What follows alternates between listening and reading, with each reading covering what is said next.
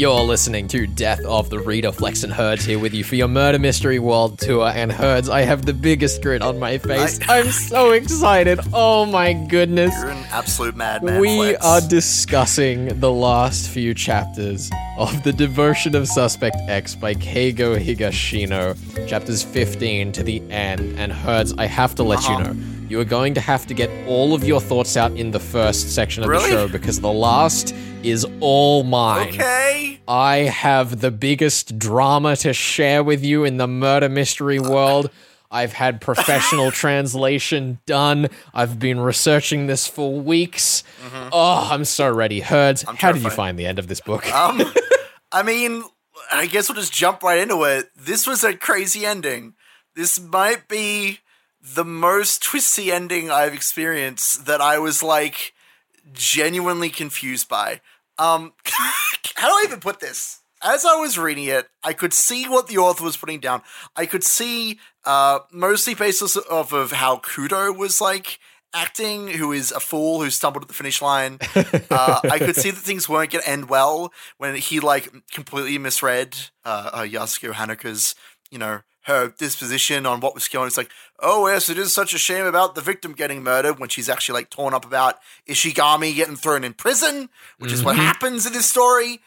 And he's, tries to propose to her at the worst possible moment. The worst possible. Kudo is the true villain of this story because he, by trying to rush Miss Yasuko Hanuka into this decision of marrying him and choosing freedom and possibly happiness, gets her sent to the slammer because she's an idiot. This ending is phenomenal because of this. It is. Here's the thing. It is ridiculous how many things pack up on Yasuko's shoulders, one after the other, after the other, after the other. So frustrating. Just the layers of torment are added moment by moment and so explicitly by Keigo Higashino. And there's a few of them that are ridiculous. I think that Kudo asking to marry her is definitely the most ridiculous of the bunch, okay? But because you are so just caught up in how horrible this moment is for her, you just accept it, because her finding out that, well done, Herds, Ishigami killed a homeless man to disguise the crime. It wasn't the character I thought it was, though. It was the engineer who was murdered.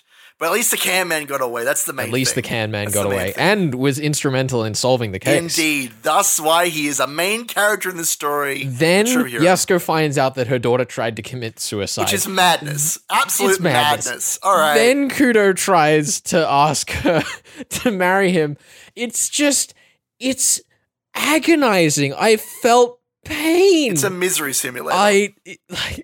I don't want to say that this section was well written, because honestly, it is the clunkiest part of the whole book, but it has earned it.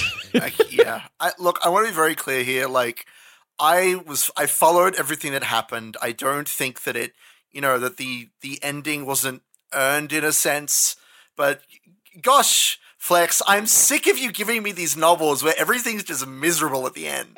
Like, why is this? These are my least favorite kinds of novels. Like, I like tragedy, okay? I like it when characters are sad and like, well, it's a shame that guy died, but at least we have each other. But literally, nothing could have gone worse by the end of the novel. Everything that Ishigami did was for nothing. It was all nothing. And like, thematically it makes sense because his whole thing is that he can't, pay attention to the emotional side of things. He's very logical, and then the woman is like, I'm going to do an emotional thing and hand myself into the cups and tell him everything, which is its own kettle of fish. But look, point is, everything was awful at the end. Even, what happens to Misato? Is she in prison too? I think she's in prison as well. Isn't she, like, in high school? Why, Flex? Why do you pick these novels? This was very explicitly revenge for the dwarf. That's garbage. No! I will not spoil the ending of the dwarf here on this episode, but I read the ending of this book as I was just kind of reading it to see if it would fit the show. Nope. And I smelled blood in the water. I knew this was what I wanted out of the end of the Dwarf Herds. I wanted this pain. I wanted everyone in prison at the end of it, and I decided to drag you through it with me. No, let's go read The Dwarf again. This is miserable. This is the problem, right? I try to be objective on this show. I try to talk about, the merits and the negativities. But, like, my mind is filled just with how much I despise the ending of this novel because of how awful it is. Although I will admit, I got a little bit of a chuckle when Ishigami, he does the standard, like, anime villain thing when he's, like, cheers up, he, like, clutched his head, and I said out loud to a vacant room, I said, he's gonna howl, and then he howled, which is great. And it ends there. It cuts to black at the best possible point. It's the last thing he does. He howls because everything he's done, all the sacrifice for nothing, and that's just the end. That's just it. That's it. We're done here. I'm out. It is honestly phenomenal how well this book carries through its methods to the end. There is not a single moment in this book that I was thinking to myself, why is this here? Sure. Everything felt so purposeful. Even the clunky bits, I knew it was just to ramp up that pain in the most engaging way possible. The fact that it is ambiguous nearly to the end whether or not Yukawa even actually knows what is going on helps build the tension so excellently, because when we sit down for that chat between Yukawa and Yasuko, just the constant cuts back between his narration and her perspective are just so gripping. Though I do have hurts. Yeah. On reread, one complaint. What's the complaint? There are 3 breakdown scenes in a row.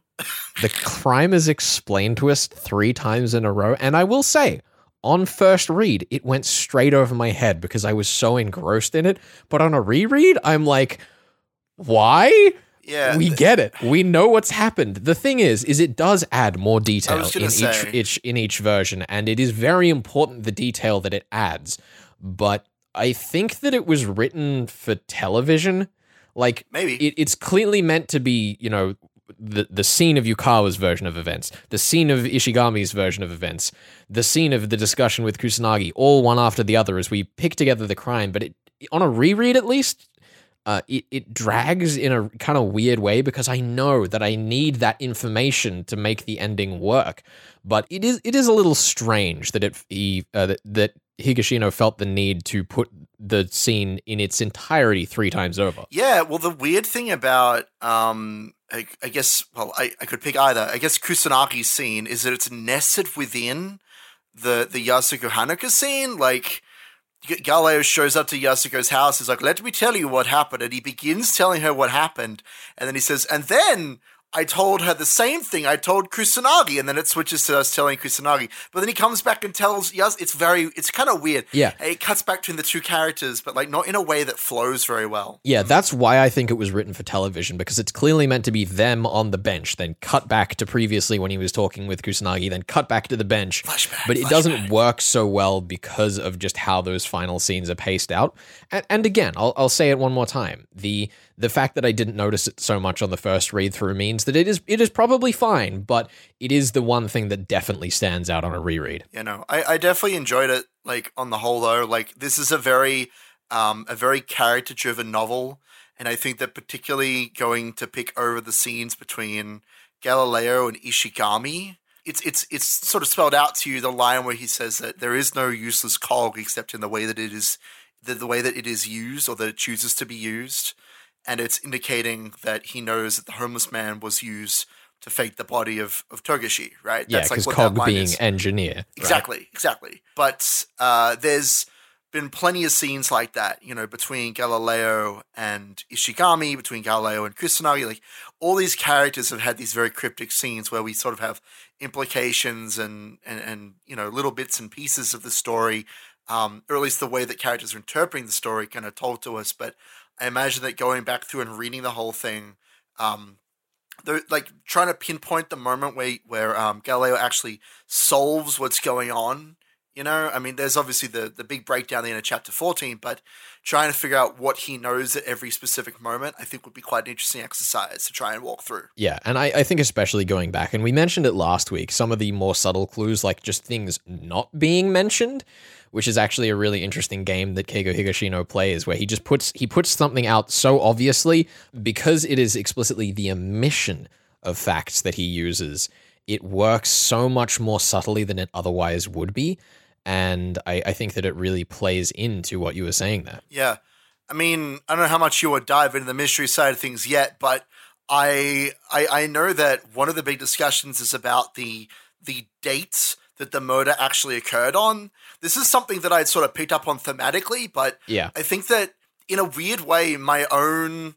Because I'm not great with details. I tend to get them mixed up in my head. So I was much more easily able to pick up on the fact that the date was being omitted, but not specifically what the dates were, I suppose. Yeah. Like the fact that I actually have trouble remembering the specifics of these details worked in my favor in a weird way. Yeah. Because the thing that's really nice about that clue is that it never really actually tells you the date. What it gives you is that Ishigami took 2 days off. Yes. And that is implying to you that there were 2 crimes, because it is said that he doesn't take days off normally to begin with. I read that scene and I assumed, okay, so the first day was the day when when the actual murder happened, because why else would he have taken a day off if it wasn't part of the story? So I, at that point, had completely forgotten what the dates were. Like, my brain just didn't care. I just thought, 2 days. So he was doing something the day after, which means that he was probably off doing something else important, thus a second murder.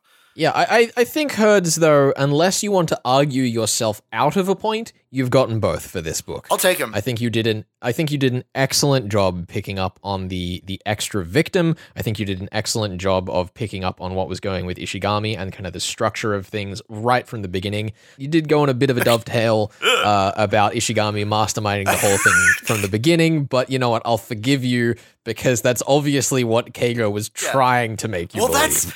That's the thing. That's what Ishigami kind of does. Oh my goodness, that's my favorite part of the story. Phenomenal. How have we spent so many minutes talking about this and I haven't even mentioned that's my favorite part, is that you start off with Ishigami and he seems creepy and weird, and he's obviously, like, the point that that Higashino is making is that these people who, you know, seem mad or different or crazy are actually much more down to earth than you expect, right? Yeah. Like the homeless man. Oh my goodness. There's so many things I need to talk about. I hate this.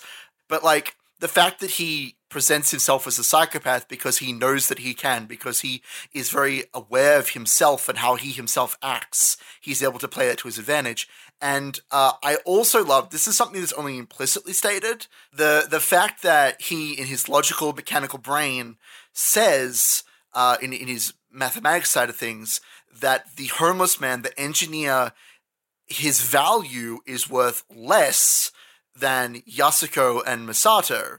And this is both an objective fact of, like, one life is worth less than 2 lives in his mind, but also... Do you let Ishigami pull the lever for the trolley? Yes. No, I mean, I don't let him. I push him out of the way. I don't trust that man. But it's also a sign of, despite the novel saying to us that he is a purely logical man, it's also his subjective emotional side seeping in. He values those 2 ladies more because they're the ones who stopped him from committing suicide. So it's got this really interesting middle ground where, despite the entire story saying, you know, he's logical, he won't let emotion cloud his judgment, the entire premise of the story relies on him being the emotional guy. Like, on the inside, he has this very fragile emotional side of him where he places this absurd amount of value on these 2 women, which I really love that. It's fantastic.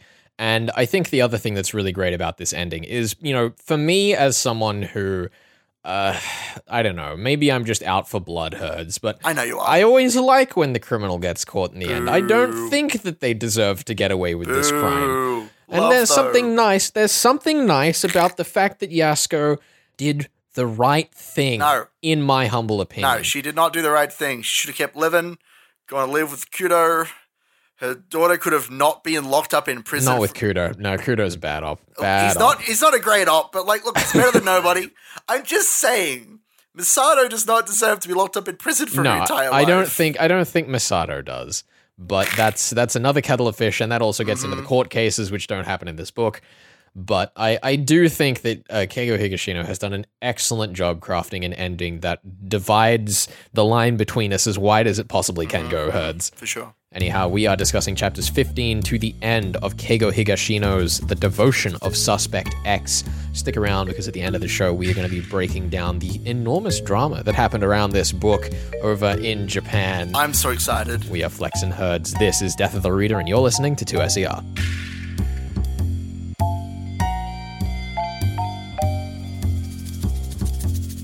You're listening to Death of the Reader. Flex and Herds here with you for your Murder Mystery World Tour. We are discussing Keigo Higashino's The Devotion of Suspect X and Herds. Flex. If you were to present me with a Wikipedia page and say, Felix, you could have anything on this Wikipedia page for Death of the Reader, you would end up with the third point of Japanese Wikipedia's The Devotion of Suspect X. Oh no, what is... Because, Herds, there is a heading on this page that talks about the controversy surrounding the classification of The Devotion of Suspect X as an authentic detective novel.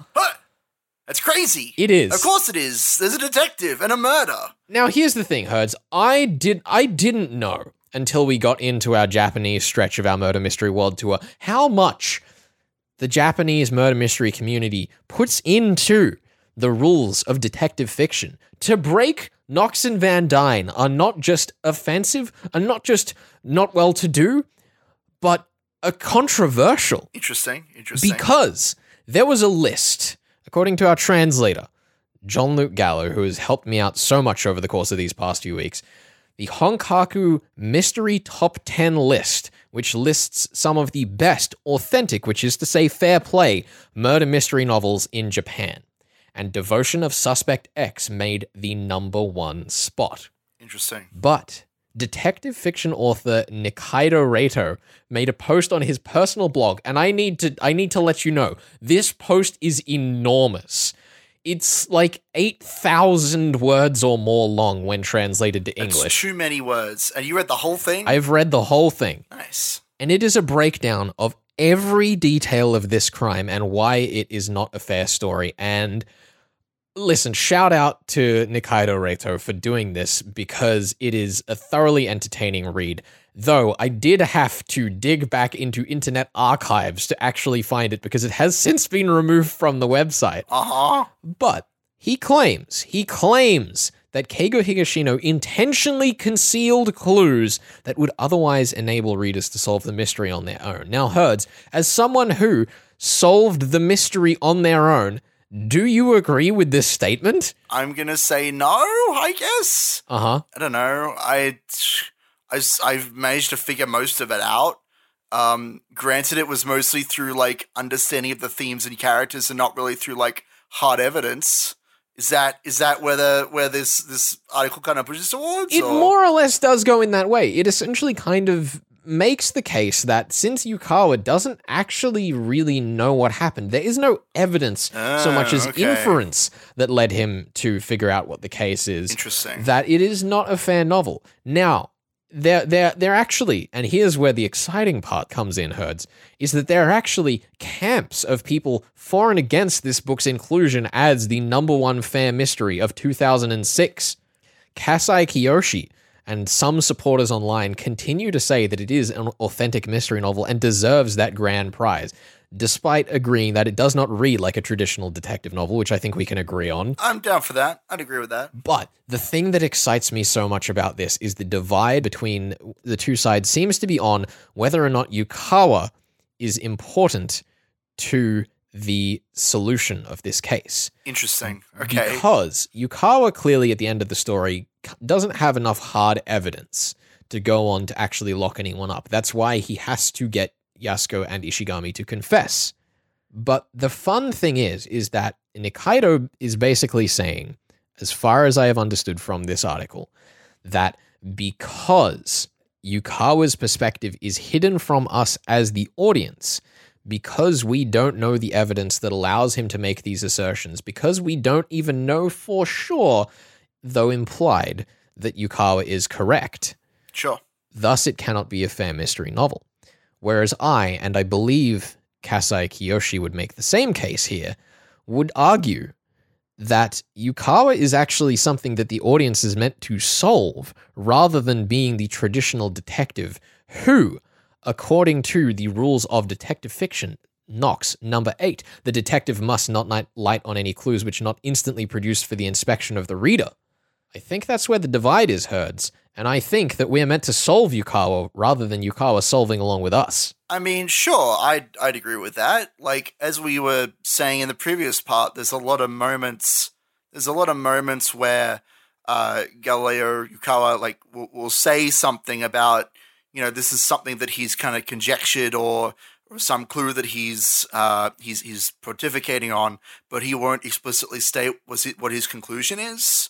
He's more trying to lead you. He's more of an author insert, I guess, than a traditional detective. Also, something that I will think is interesting. The problem here that these people are saying is that there's not enough hard evidence. Whereas I thought that was part of the point that yes, Ishigami even has this conversation with Galileo that, you know, there is no way for you to solve this crime. And they said, well, yeah, but we'll find the body, like the real Togoshi body eventually, and then we'll just have to do a DNA test, and then we will have the evidence. I feel like that's like the tension there. I suppose the argument that I'm making is not that it's like traditionally fair, but that it, in the ways that it does subvert your expectations of what is and isn't evidence, that a theory made around evidence is more a part of this novel than actual hard, like, physical evidence. That it serves the tension and the story of the novel in a way that I think is acceptable. Absolutely. The other interesting thing that this article brings up is Van Dyne, who we have covered extensively on the show, both in the Benson murder case, the Kennel murder case, and also just bringing up his rules all the time. But Van Dyne is another example of an author who has on multiple occasions lent on the idea that the detective doesn't know and has to draw a confession out of them. And it's kind of interesting because I think that there's something just about the portrayal where we know the criminals all along in this story that can make it feel like the novel is being less fair than it is. And if anything, I want to credit Keigo Higashino for that, because the idea that you feel like you're so behind when you are actually being given all of the information, it's such an excellent trap to play and is such a departure from the normal methods of what I see authors do. Normally, it's throwing in evidence that, you know, is either a red herring and doesn't get used or is misleading. But there are no loose threads in this novel. I went back with a marker through my copy and I noted down every single piece of evidence that I thought could apply and then ticked it off once it had been used. And there was not a single one I can think of that didn't apply. It is so brilliantly efficient, and the fact that it diverts you so well by just twisting that premise ever so slightly, but in such an impactful way, it's a method that I'm surprised I haven't seen catch on more. Yeah, I mean, definitely the more circuitous route, I think, is very, you know, it's very compelling. It's very different, and I guess that's part of the fun of getting to dig into these, you know, these incredibly well-known Japanese murder mysteries, right? Now that we have them, you know, being translated into English, we really get an opportunity to experience a completely different side of murder mysteries, especially as we come from, you know, like Sherlock Holmes having their influence on Japan initially and seeing how the cultural spin kind of takes hold, I guess. Yeah, and I think the other thing on that front is, having gone back through all of the evidence, the fact that it is all used says to me that this is, by its nature, a fair mystery.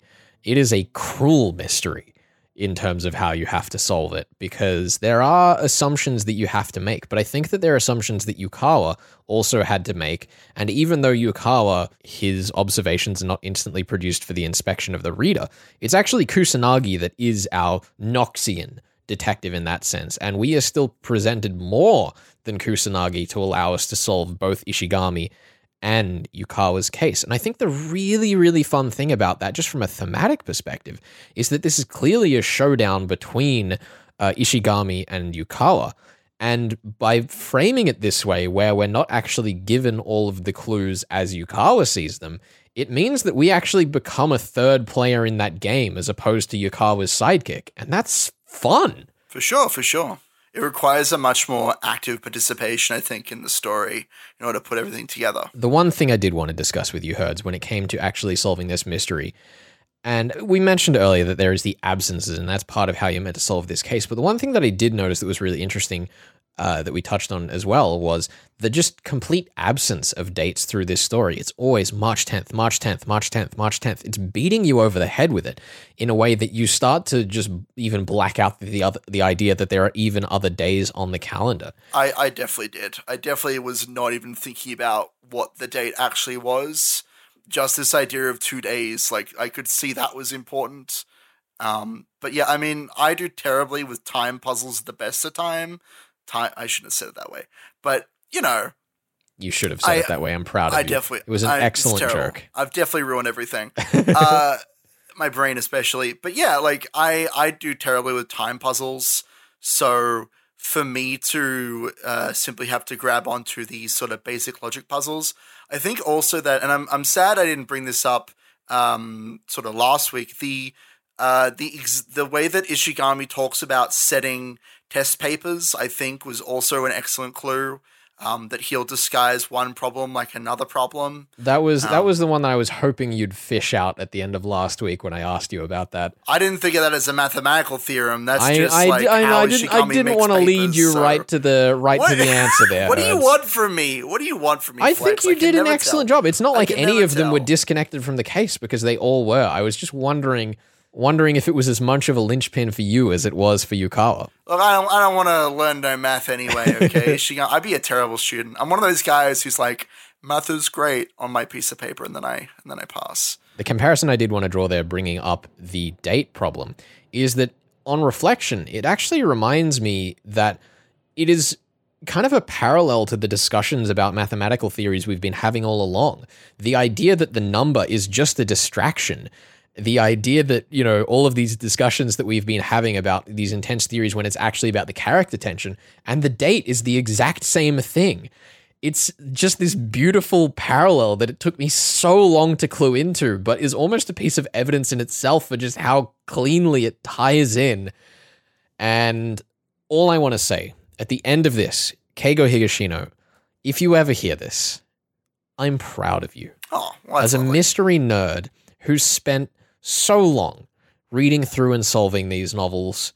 There have been novels that I have loved as much as this, but nothing has pulled a murder mystery that I have enjoyed nearly as much as this one. So Herds, we are approaching the end of the year, and I am so glad that we came across this, even though we nearly went to Points and Lines, which we still hopefully will do in future. But Points and Lines has still not arrived in my mailbox, Herds. So that means... Oh no, I'm going to have to solve it now. Oh no. That means you, sir, have a mystery to pick for us. I do. I've actually gone with a pretty traditional option, I suppose. It's one that comes highly recommended. I've decided that we are going to be checking out the Honjin Murders, written by Seishi Yokomizo. It comes as one of the highly regarded fair play murder mysteries. So yeah, it got a name drop in that article. It unfortunately didn't spoil anything, but it did get a drop. I figured after a story about love and how it drives you to do the darndest things, we do a murder mystery that takes place at a wedding. So that's fun. I'm looking forward to this. This can only go well. We'll be reading chapters 1 to 7. Fantastic. Herds, I'm ready. I'm ready to solve that wedding for you. Another love problem you've given Something me. Like that. I think you're out for blood as much as I was here, Herds. Look, it's thematically appropriate. I will not comment on the tragedy of the situation, but I hope you enjoy.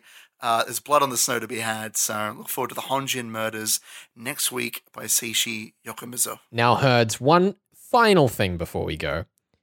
Here in this article, I have discovered that apparently there is a group of people in Japan who, admittedly, I don't know the correct Japanese pronunciation of this, but I will just go with the English translation. People who are called the demons of detective novels, such as professional writers, critics, and readers of the genre. So, Herds, I'm just saying, I don't think I've quite demonstrated it just yet like you did with this novel, but I think you might have earned yourself the title Demon of Detective Novels. I'm okay with that. I'm down. Look, I'm in. You're listening to Death of the Reader. We are Flex, and the Demon of Detective Novels herds himself. Oh no, why would you do this to me? Here on Death of the Reader. We will see you next week with the Honjin murder case. You're listening to 2SER.